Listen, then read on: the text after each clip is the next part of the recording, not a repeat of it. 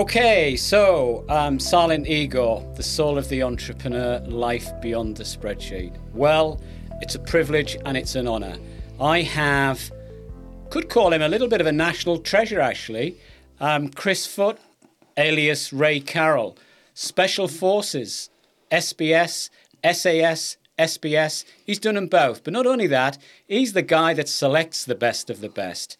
What a story and what a treat to have him present today to talk about his life's journey. He's an entrepreneur, he's an author, he's basically an adventurer, and he's planning his next adventure. Well, actually, he's got a couple of adventures coming up, which I'm going to let him talk about. But Chris, a pleasure to meet you. Welcome, and we're in for a treat. So let's start with that big question. How did it all begin? I believe you wanted to be a tennis coach. I did, and just listening to you then, Paul, I thought you were talking about someone else, in all honesty. It's just a recap to sort of, how far I've sort of come in life. The tennis coach piece. As a kid, I was a sport billy, played sports for a number of different sports for the county, Dorset or Wiltshire. And I just loved tennis, really. I knew I wasn't good enough to be a pro, but I sort of had this idea of, sort of teaching bored housewives, maybe, in little white skirts, etc. And obviously, clearly, I liked the white tennis shorts. So, I genuinely, 13, 14 years of age, I thought I was literally going to be knocking tennis balls at the local sort of tennis club for the sort of foreseeable future. And then all things changed when I moved from Salisbury to Poole. Right. In how did that change? I then just sort of taken up rugby a lot more seriously. I've never really been like a really aggressive or violent person, but I was very good. I was county level rugby player. Getting towards that point of 14, 15 years of age, what do I do with life? Big inspiration. We all remember the book Bravo 20. Yeah, that's right. Yeah. Exactly. I mean, how drawn I was into that. And another little story, I was going to the South West of England rugby trials at Chichester, and I was in the passenger seat, obviously, with my dad. And I was engrossed in this book. I was just turning pages. My dad's asking me questions about, to do with the rugby, the upcoming trials. Dad obviously wants me to be a professional rugby player. Right. And I'm just, I'm not interested, in all honesty. I mean, and I get to the trials. And if I'm being honest, I just wanted to get the game over because I wanted to get stuck back into the book. So that happens. So I had an idea that maybe the military was the way I wanted to be. But it's my dad. He was took over that mentoring role then. He'd served a little bit of time in the RAF years ago. And he was just like, hey, son, you're physical, you're sporty. The forces, they look after you. They feed you, they give you a home. You've got a great bunch of blokes. How about looking at the forces? And I was like, yeah. And initially I sort of, at school, went to the sort of, what was like the careers part. I was just looking at art, brought some army brochures home, Yeah. And then Dad's just like, no, the Royal Marines is what you want to be doing. And Right. I was just like, well, who are the Royal Marines? I think I heard of the Paras, and got me a magazine about the Royal Marines. There's loads of small little stories that sort of come out of there. There's this magazine called The Challenge on the front, and these three really grisly, knuckle-dragging, did just look hard. And I was sort of, I wouldn't mind being a bit of that. Long story cut short, one of the actual guys who's about 10 years older than me, who was on the cover of that magazine, we're probably best of friends these days. One of my very close circle of friends. Another small story, his brother is my best friend from the magazine. We met at the rugby trials, Right. But in a minibus back. What do you want to do? What do you want to do? I want to join the Marines. Oh, I want to join the Marines as well. Right. I've got 3 brothers in the Marines. No, you haven't. Yes, I have.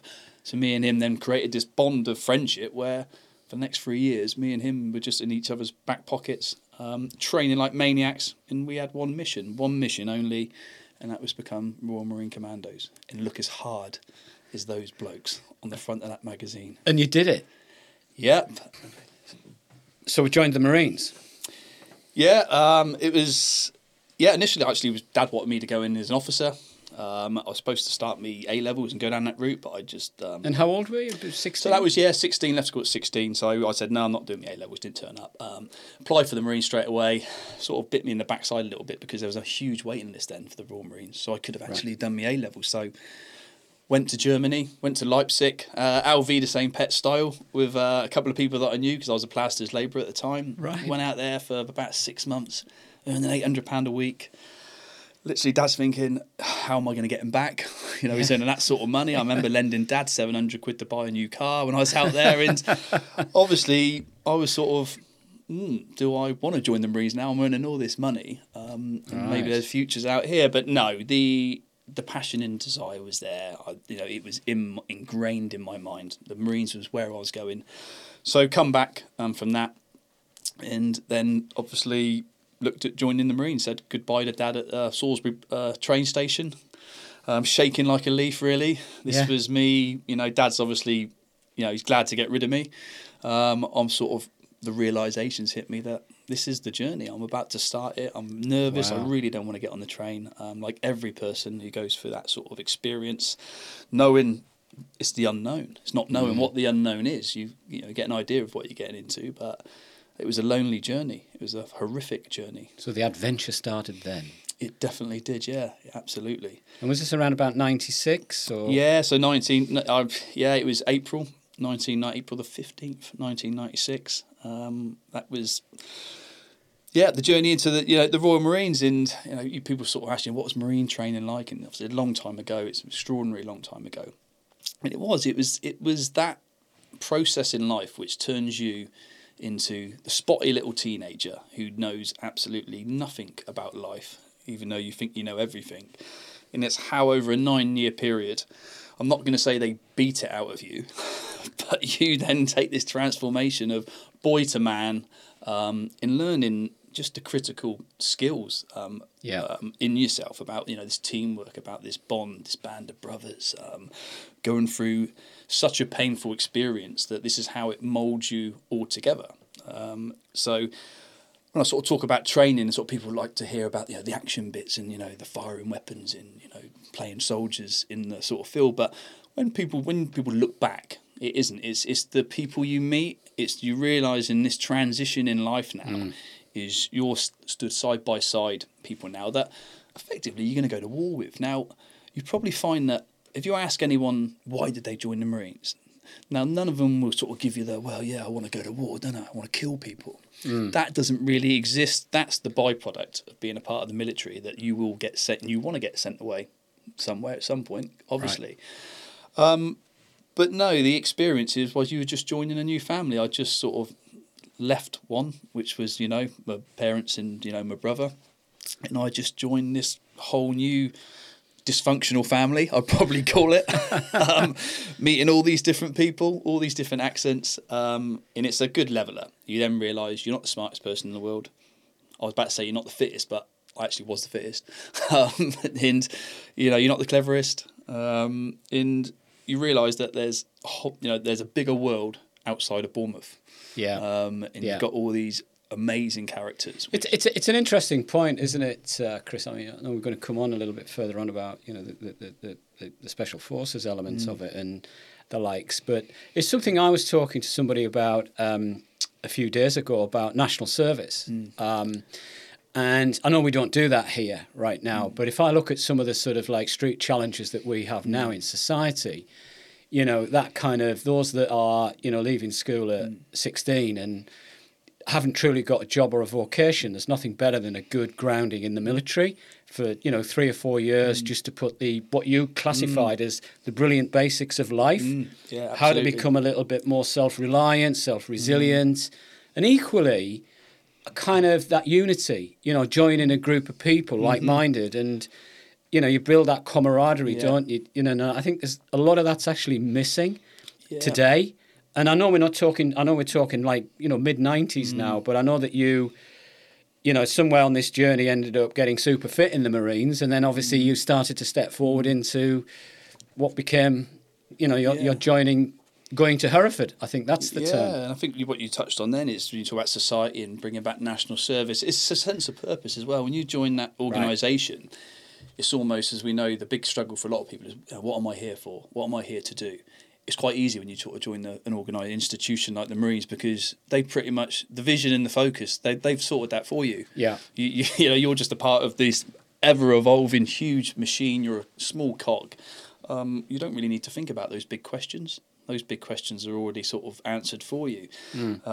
But definitely, I think it just gives you, that self-respect for yourself. It gives you the discipline, the small things in life, the small sort of life skills, and it just sets you off. It gives you a great foundation. And unfortunately, I don't think we'd ever be able to bring national service into place.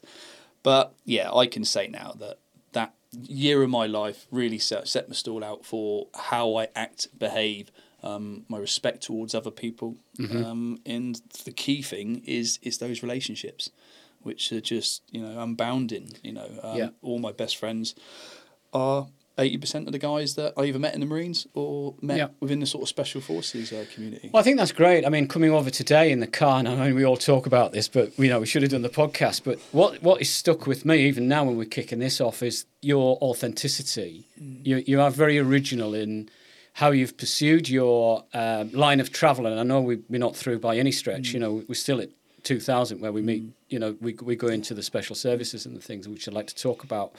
But that integrity, the discipline, the purpose, that hallmark that we haven't known each other a long time, but it's certainly something I've picked up very, very quickly, that middle ground guy. Because if you don't mind me saying this, there's a lot of kind of, particularly special service guys now, kind of becoming a bit rock star like, which is you just don't enter that sort of terrain, if that makes sense. It's it's an interesting point. It's alien to me, or certainly alien to say that 20 years ago. That it's either that, or maybe I didn't read the script, or I didn't read that particular part of the agreement where when you leave sort of the special forces, you then sort of become a celebrity, or you go on TV. That was sort of very alien to me, and it's at the moment it's very diluted. And again, we talked about in the car about we've got the TV series out there, and you mentioned whether I would like to sort of be on TV,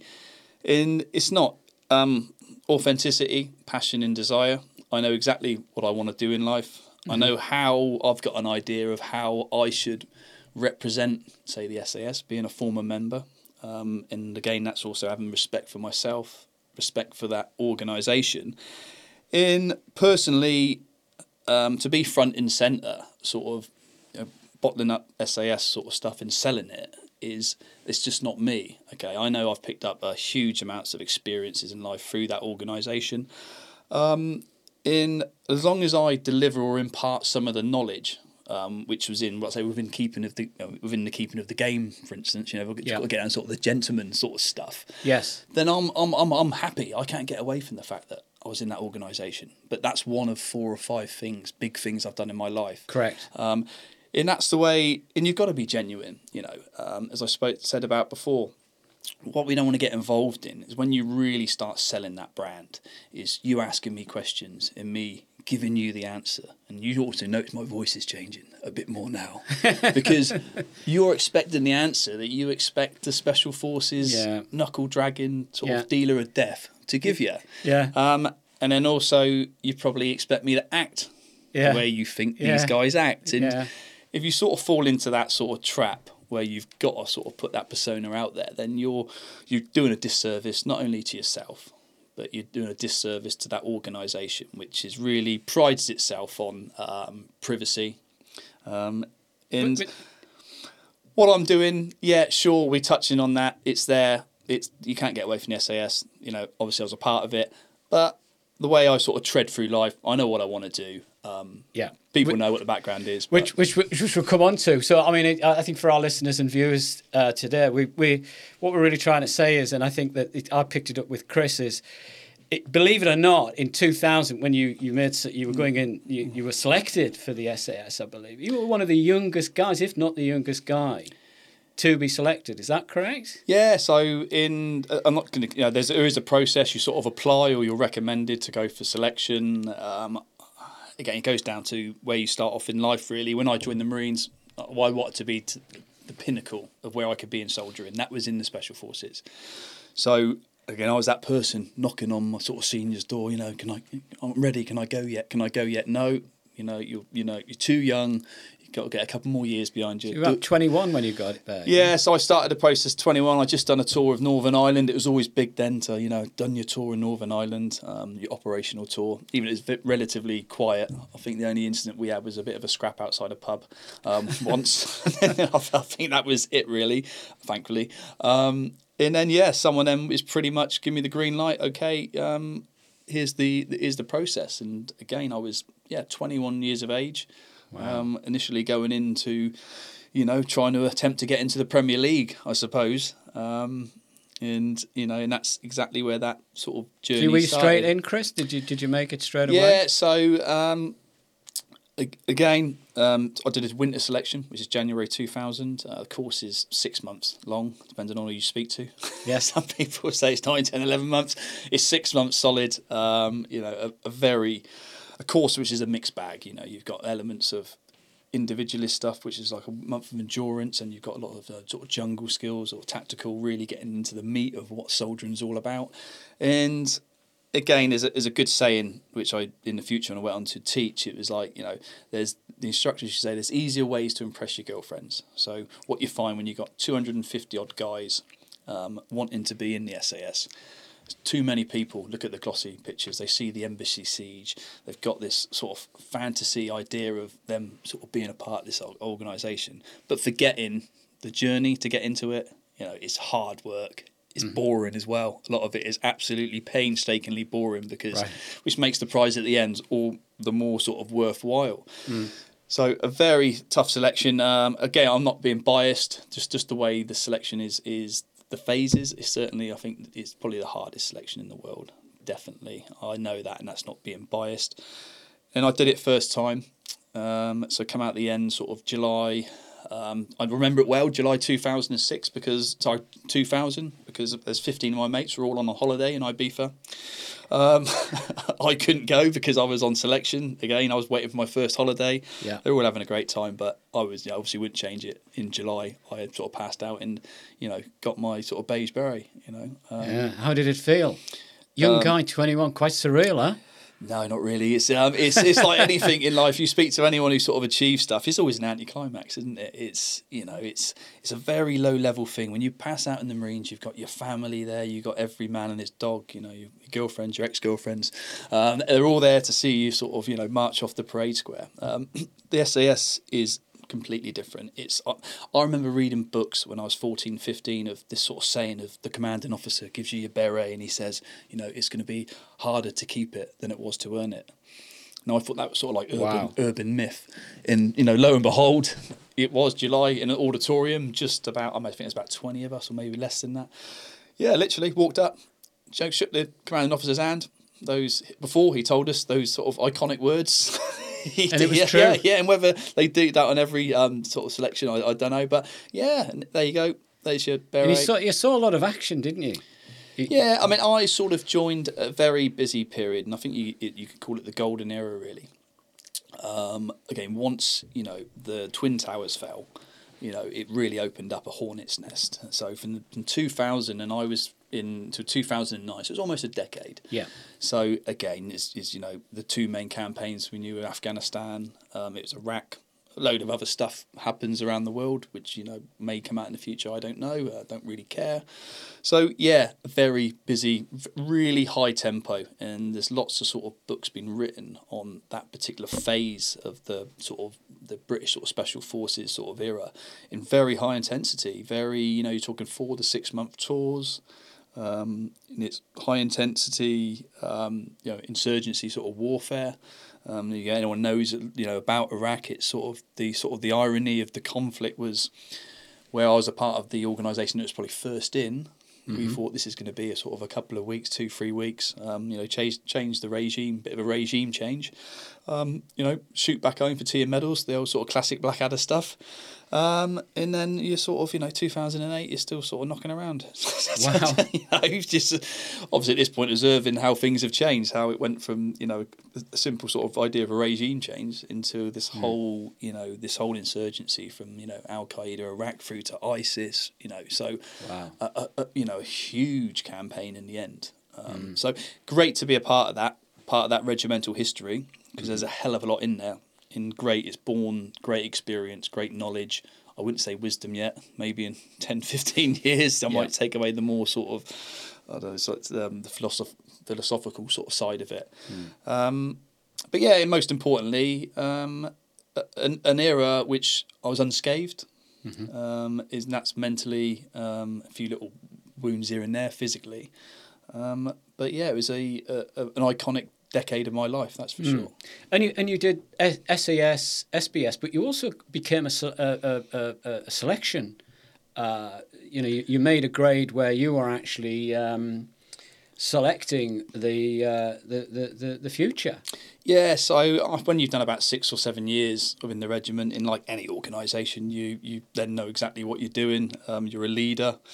The SAS, again, naturally, if anything, they want to select the people who are then going to spend 2 years training up the new candidates, the 6-month selection courses. So it's called directing staff. Done 2 years there. So obviously responsible for, it's one of those amazing things where you go full circle. You're sort of now in a big room where you've got the 250 guys who are all nervous, knowing that they're about to embark on, their biggest challenge of their life. You're there after 6 or 7 sort of years of experience, now looking at them as they're all looking at each other, trying to work out, what's he like? Am I better than him? And then, what's the secret, Chris? Come on, after all that experience, what do you look for? It's hard. So people want to ask this question, and everyone likes data, don't they? So they think that you've got all these different sort of attributes, whether it's like discipline, motivation, or skills and capabilities, how intelligent someone is. Again, it's like anything. It's hard to describe. You see it. Do you? Yeah. So the way the selection process works is you get rid of all the crap. Okay. In people just fail themselves. It's not really until we get to a certain part of selection where you're under the microscope. So we can get rid of, out of the 250, the dross is gone. The people who is a pipe dream, we've got rid of them. All people are injured. And now we've got, whether it's 50 or 60, we're only 5 or 6 weeks into the course. Now we can start working with people. Now, I'm not going to sort of bore you with the fact we know you've got to be fit. We know you've got to be motivated, determined. We know you've got to have this discipline. You've got to be intelligent. We don't take idiots, that's for sure. But you see it.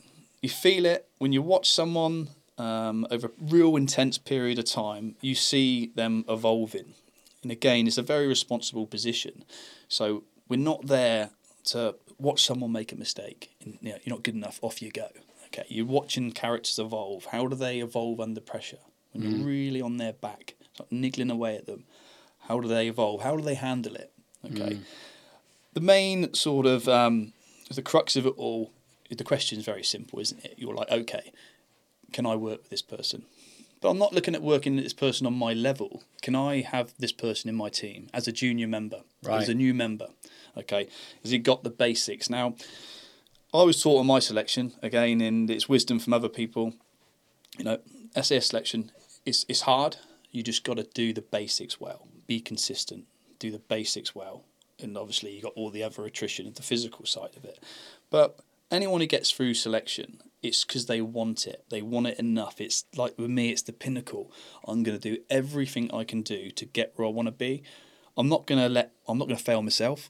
It's up to the instructors to fail me. It's much how bad I'm doing. Interesting. I'm not going to psych myself out. Okay, there's someone else who's going to press that button. The Graham Norton red chair. Someone's going to get me out of here. So I'm not going to do it myself. Right. So I'm just going to keep going.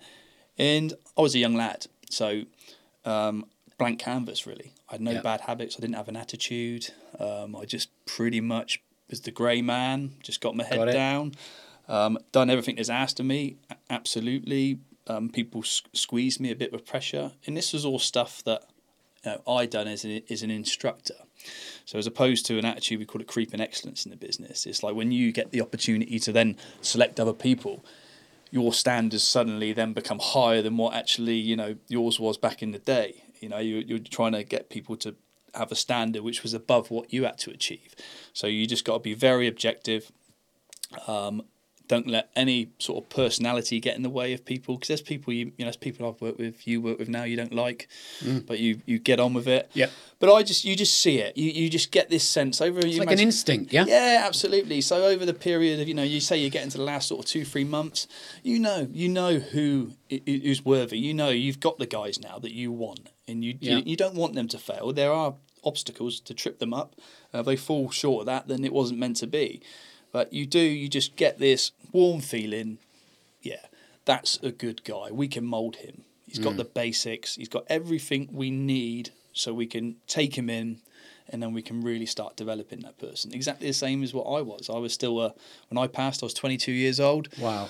I was still shy. I wouldn't say boo to his goose. I still had acne. Didn't know really anything about life, in all honesty. I was intimidated by this new environment I'd come into. Was I worthy enough here? You're looking around and I'm sort of still this young sort of lad now in the SAS. So, but then it's taking that experience and realising, okay, that guy there, no, he's not the full package. We know that. But he's got absolutely the solid basic fundamentals that we need. So I would classify that in my language as the brilliant basics. Yeah. The fundamentals, the core is sound. Yeah. And we can build off that. Yeah. If we have a fractured core, we've got a problem. But we've got stability in that core, he's in, etc. So just moving on, because, this is fascinating stuff. There's this sort of line of integrity right through this authenticity, Chris, which you ooze, and that sort of originality. You've not wavered, and, I'm talking futures here, because I know we've got a little bit to get through, but equally... What happened when you ended up going down to SBS land? Because you SAS and SBS, and because there was a bit of a journey and a bit of a baptism there, wasn't there? Yeah, we sort of said, sort of like it's my real proper, sort of hero to zero story, really. Right. And I know sort of press for time. Now, I initially was going to go for the SBS. Before you go for the SBS, you do like a really hardcore 2-week aptitude course where you've got to get thrown into diving. Without really much instruction, and you've got to do some really nails tests, and that doesn't happen anymore. But as I sort of have said once before, that particular diving test to me, every time I come up, it felt like I'd just undergone a CIA waterboarding session, because I was just not doing things right. I was breathing in, the concept of breathing in air instead of water didn't quite sink into my head. so I made things really difficult. But long and the short, I finished that course, and it was a case of, look, you need more diving if you want to go direct for the SBS, or if you really hate diving, your ears bleed, your nose bleed, maybe diving's not for you, you can start off going for the SAS. Now, the course is the same for both. Yes. But you have to decide at the start. So I decided to go SAS. So 3-4 years forward, I live in Poole anyway. I said, actually, geographically, the next 15 years...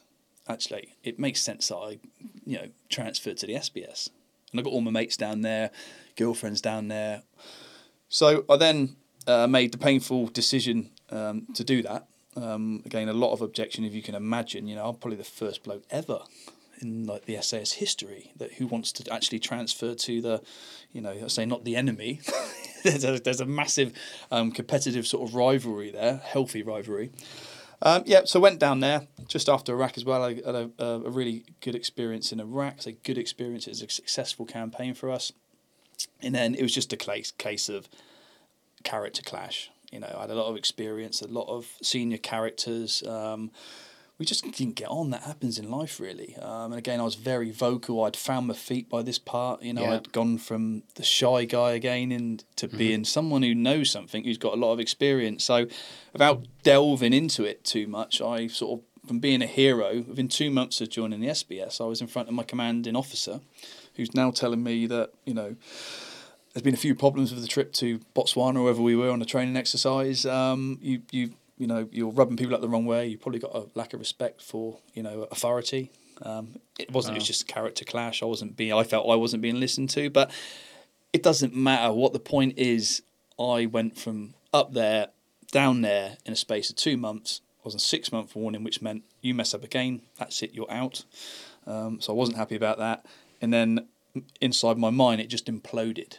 I just couldn't understand. I'm now in a position where I'm questioning myself. I've got all this catastrophic thinking. Actually, are you a knob?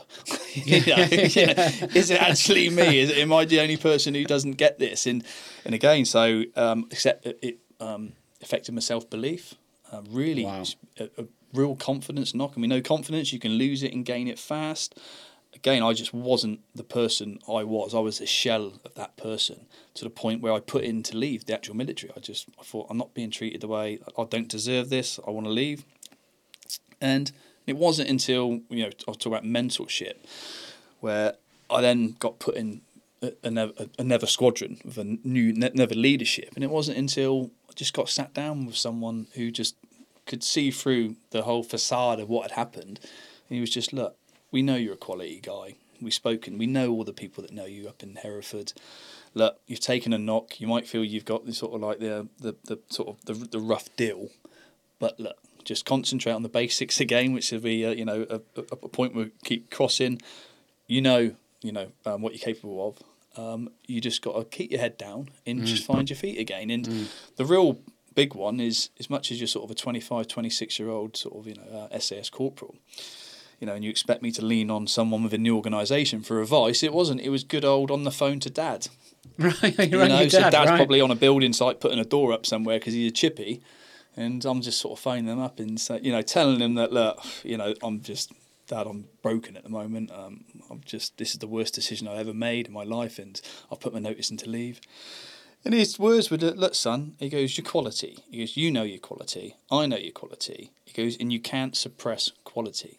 He goes, what a message. Yeah, and he said, just get your head down and just get on with it. Just, don't cause any problems. Don't react to anything. Just, keep ploughing forward again. And it will all come good. And good old Dad. I've asked him for lots more advice since then, obviously, and a bit of cash here and there. It worked. That was what happened. And ended up having a phenomenal time down at Poole. Yeah. But to sort of end it, instead of me transferring to the SBS, I then had a 2-year posting. So I was sort of almost lent out by the regiment to Poole for 2 years. And then after 2 years, I then sort of went back sort of up the road, really.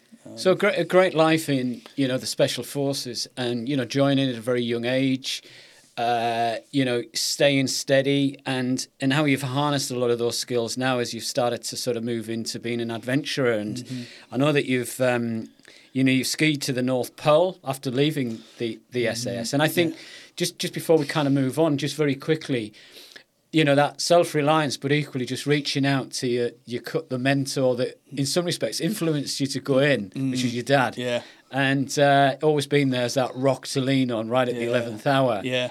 Which is really nice, and a great, but an excellent career there. And you're left with some super skills, the brilliant basics.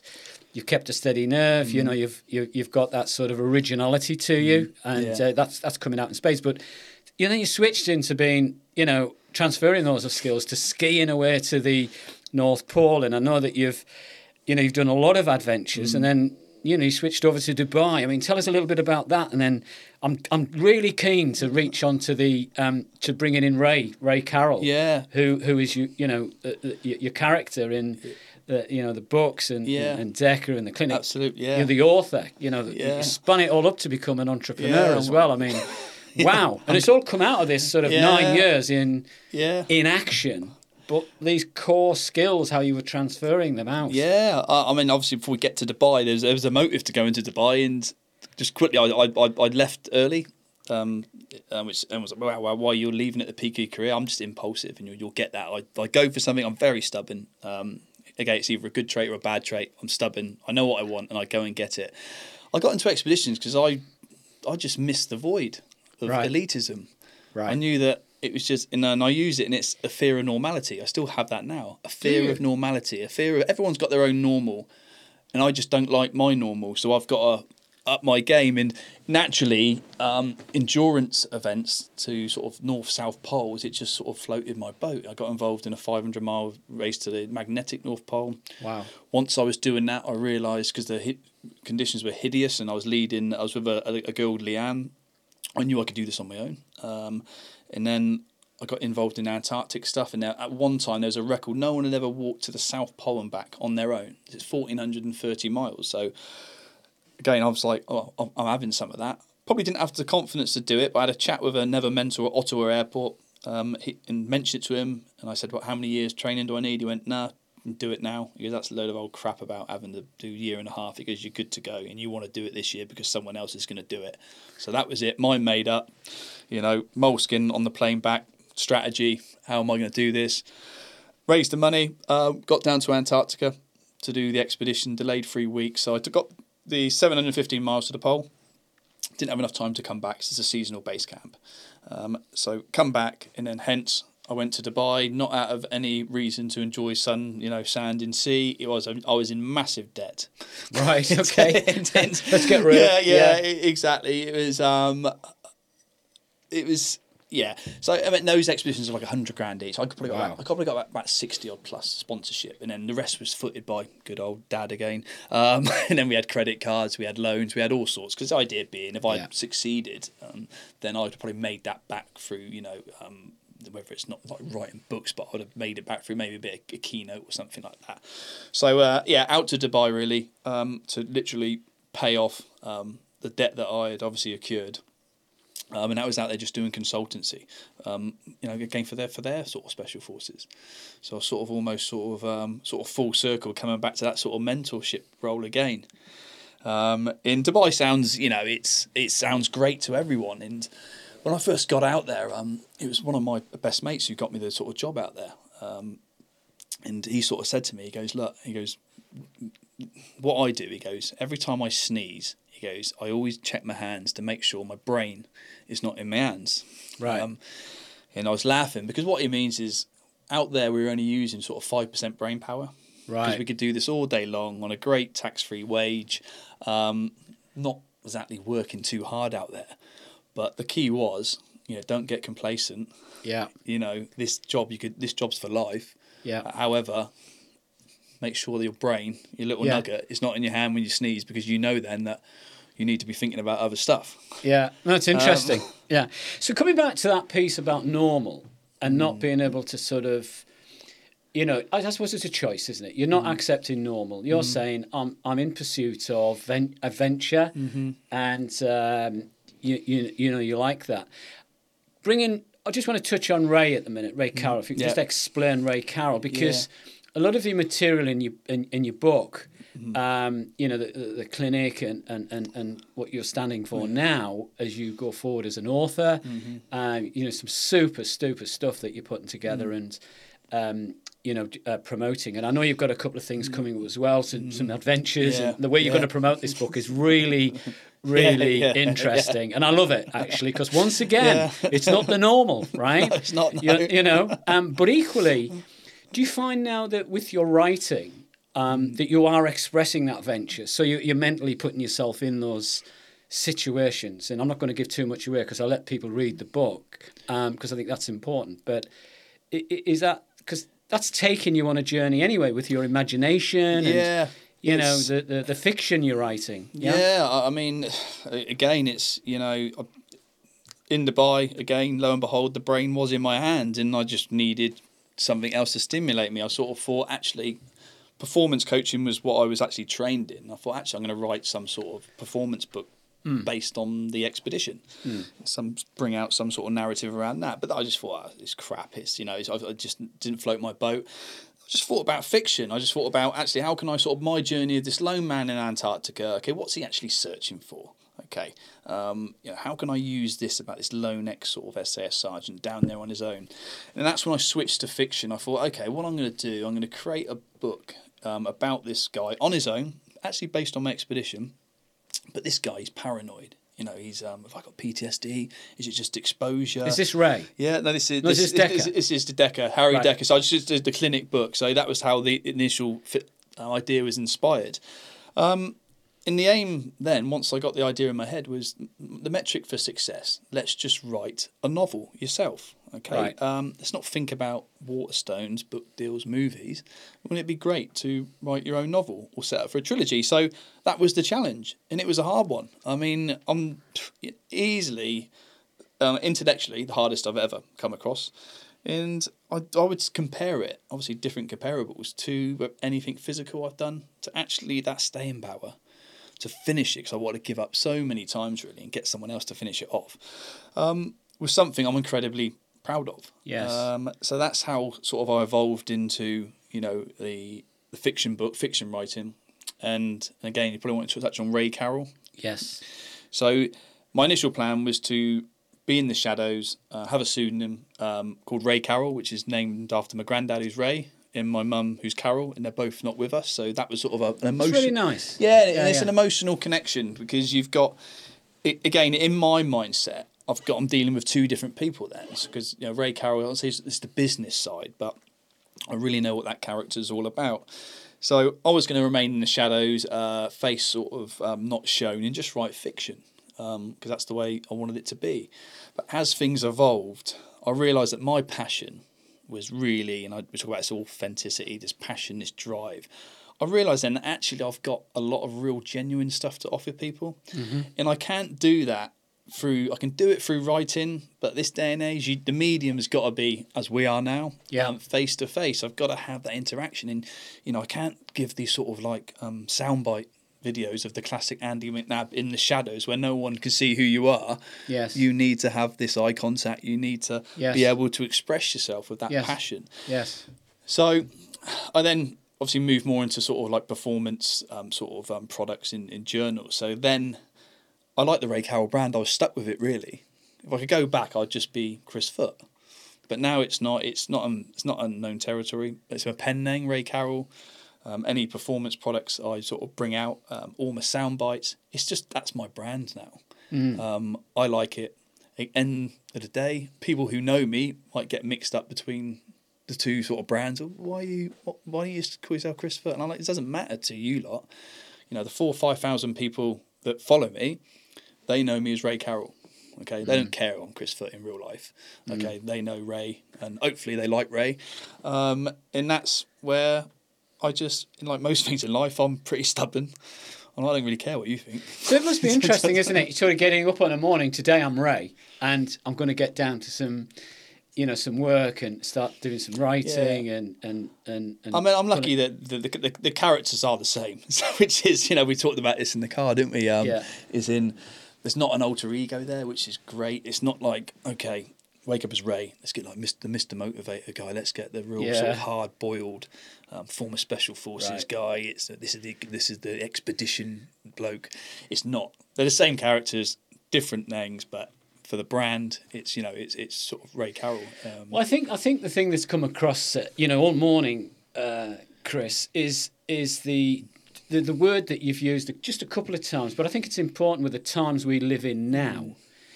Genuine, right? I mean, you guys, if you don't mind me saying this, the SAS, there's a lot of like kind of fiction out there right now. If you don't mind me saying, it's been sort of plagiarized as almost like rock star celebrity status. And one of the things I've picked up with yourself, and I think your books, your book, particularly the recent one, really reflects sort of a skill and a half of being able to dedicate yourself to a sense of completion, beginning a book, finishing a book, going to, all these expeditions that you're going and the adventures you're going, the beginning and the end. It's about completion. It's about sticking with it. And if I think back about how I've got to know you is, I set off on this journey at the train station and it's still going. That train is still going. Yeah. I might have got off, but I've got back on, and we're still going somewhere else. So, dare I say it, the best is yet to come. And I think, one of the things that I really like about this story is because I'm dying for you to talk about how you're going to promote the book. And I think that's so important here. And I know that you've got a big venture coming up back end of the year as well. So can we zero in on that? And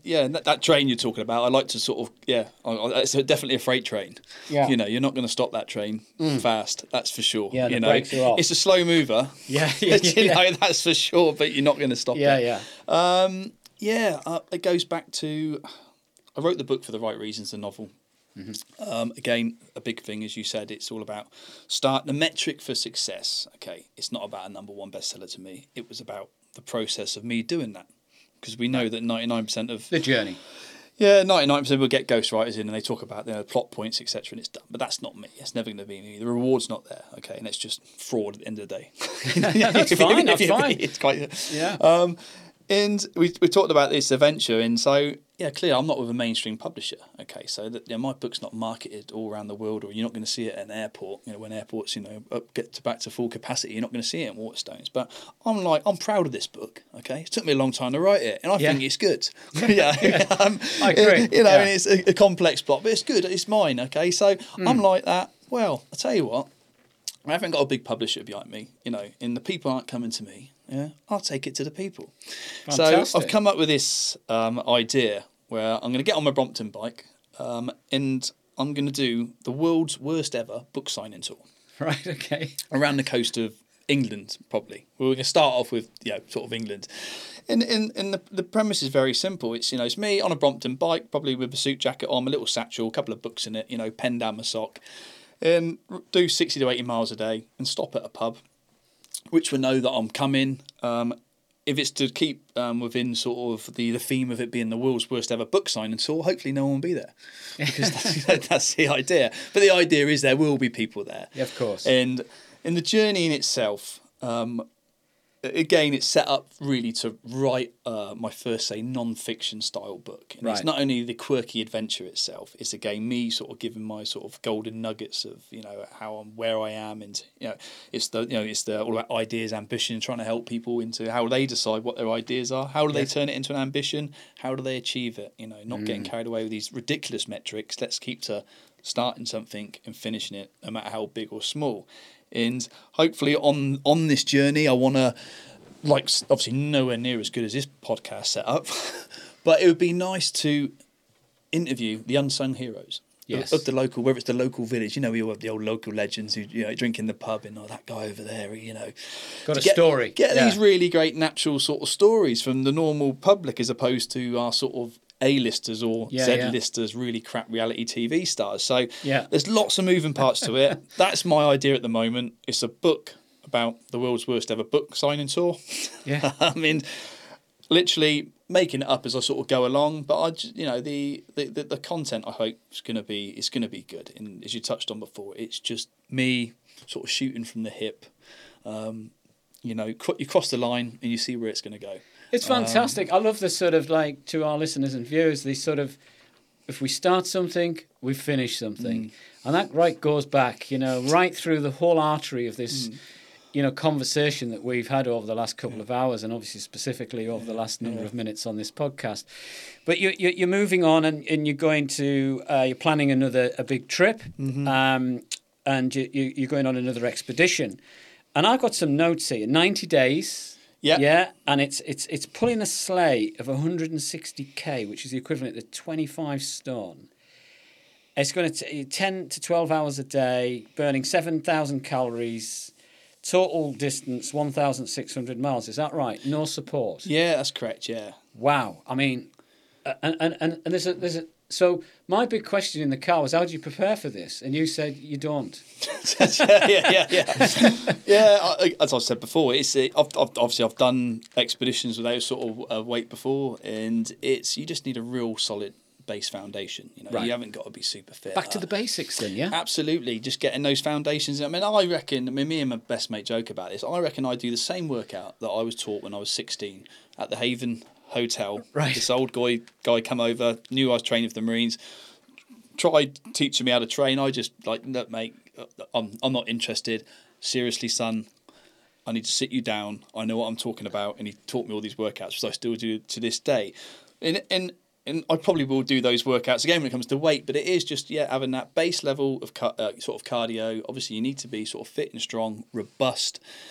But like anything, you can't train to pull a 160 kilogram sled, or what's the equivalent of an iron bath full up with water, and you're dragging it across the snow. You can pull some tires, do stuff like that. But it's just something which there's no way getting around it. It's absolutely hard. It's nails. But you just got to make sure your body is robust enough. It's at a decent level of fitness. And like anything with these, you're going nowhere unless you're doing it for the right reasons. Right. This is not, 90 days, 1,600 miles across Antarctica. It's not a vanity project. It will, the cracks will appear straight away. This is not sort of for fame and fortune. This is unfinished business, actually. You're right. So, because I didn't get to achieve what I wanted to because of the externals out of my control, the window wasn't there. Every year I see people do expeditions and I just want a piece of it. Yeah. I don't wish failure on anyone, but I've got to admit, when people do stuff, you're like, well, yeah, fair play to you, you've done that, but there's also that little sort of bitter pill. Actually, where's my legacy? I want my... It was taken from me. Yeah. In all honesty, because I'm stubborn, Yeah. it is unfinished business. I need... It's therapy. Yes. I need to get down there. 1,600 miles is pretty much the last challenge down there, which could be physically And possible. you're on your own, is that right? Yeah, so no support. So how it works, you fly into a base camp. I get flown to the edge of the ice cap with all my kit and equipment. Obviously, you've got like a satellite phone for emergencies. And then that's you. Off you jolly well sort of trot, across the sort of the ice caps, through the South Pole and out the other side. And again, it's 1,600 miles, and Wow. I can't really beef it up any more than that. There's no real excitement about it. If anyone can get excited about pulling a 160 kilogram sled 1,600 miles, then I reckon you need to interview them to find out what's going on in their mind. It's interesting because I think when you're with yourself like that, and I know that we're coming to a conclusion now on our podcast, and this has been fascinating. And one thing, that freight train called Genuine is really a really nice artery here. You must be in a kind of constant state of, you're almost like meditating all the way through because you're in this flow state in some capacity. Just eating away the miles as you just like, and you must get that sort of, when you get there, so to speak, that sense of total completion. I've made it. It's an interesting thing about it, I managed to sort of get the funding to do this. Now, the last expedition I'd done, because it was so on the cuff, in last minute I got the money in, I literally had to borrow my mate's iPod. So Really? So he put a load of music. Anyway, the iPod broke after about 2 days. That's the big iPod. And all I was left with was a shuffle, which had like 60 minutes of hard house sort of workout music. So... Wow. 2 days into potentially a 65-day expedition, I only had the shuffle, so I had nothing to listen to. So now you hear about the audio books in all the libraries of music. Now in Antarctica as well, not only are you trying to drag this iron bath behind you, some days you have whiteouts, you can't see anything bar the tips of your skis, and you've got a bracket on you with your compass, and obviously you're just following your compass. You can't see nothing now. You imagine that now. You've got no music. You're absolutely dying in agony. You can't see where you're going. You're tripping over all the time, and you just sort of keep going. So that was the experience I had then. And one of the main reasons for the expedition was, how do I form this sort of masterclass in my own mind, a mental masterclass, so I can then impart that knowledge. Wow. Now, to my disappointment, I fell short. All the strategies I thought I could use down there to then say, oh yeah, that one works as a good sort of sports psychology strategy, I'm going to use that. It wasn't. Everything, it was just chaos, a riot inside my head. Can't control it. Stop. You want to break down. I think I did try crying once. That didn't work, Right. Wow. But then you realise suddenly it just goes. It's quiet then, and then the mind starts thinking, how did I get rid of that? And then by the time you start thinking about how you got rid of it, it's back again.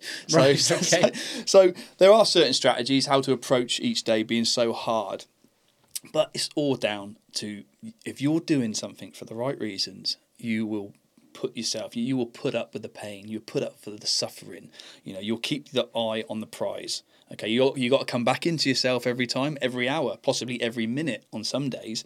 But as long as you've got that burning desire that you're down there for the right reasons, then that freight train just keeps slowly sort of ploughing through the snow.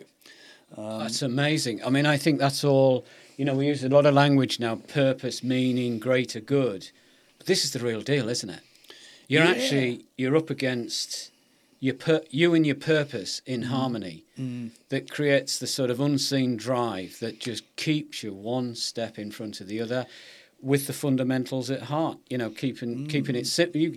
One of the things, Chris, I found fascinating about our story today, and maybe we didn't touch on it right now, is the two key things after 10 minutes of talking to you was about authenticity and simplicity. Yeah. You're all about simplicity, aren't you? Yeah, again, it's, where do you, I'm not even going to step into the wisdom side of things, but you always take things away from experiences. And as I said before, everything I do, we talk about basics done well. Now, complexity, Okay, just through, say, experience being in, say, special forces, or complexity causes confusion. Too many moving parts, too many, there's too much scope for error, confusion.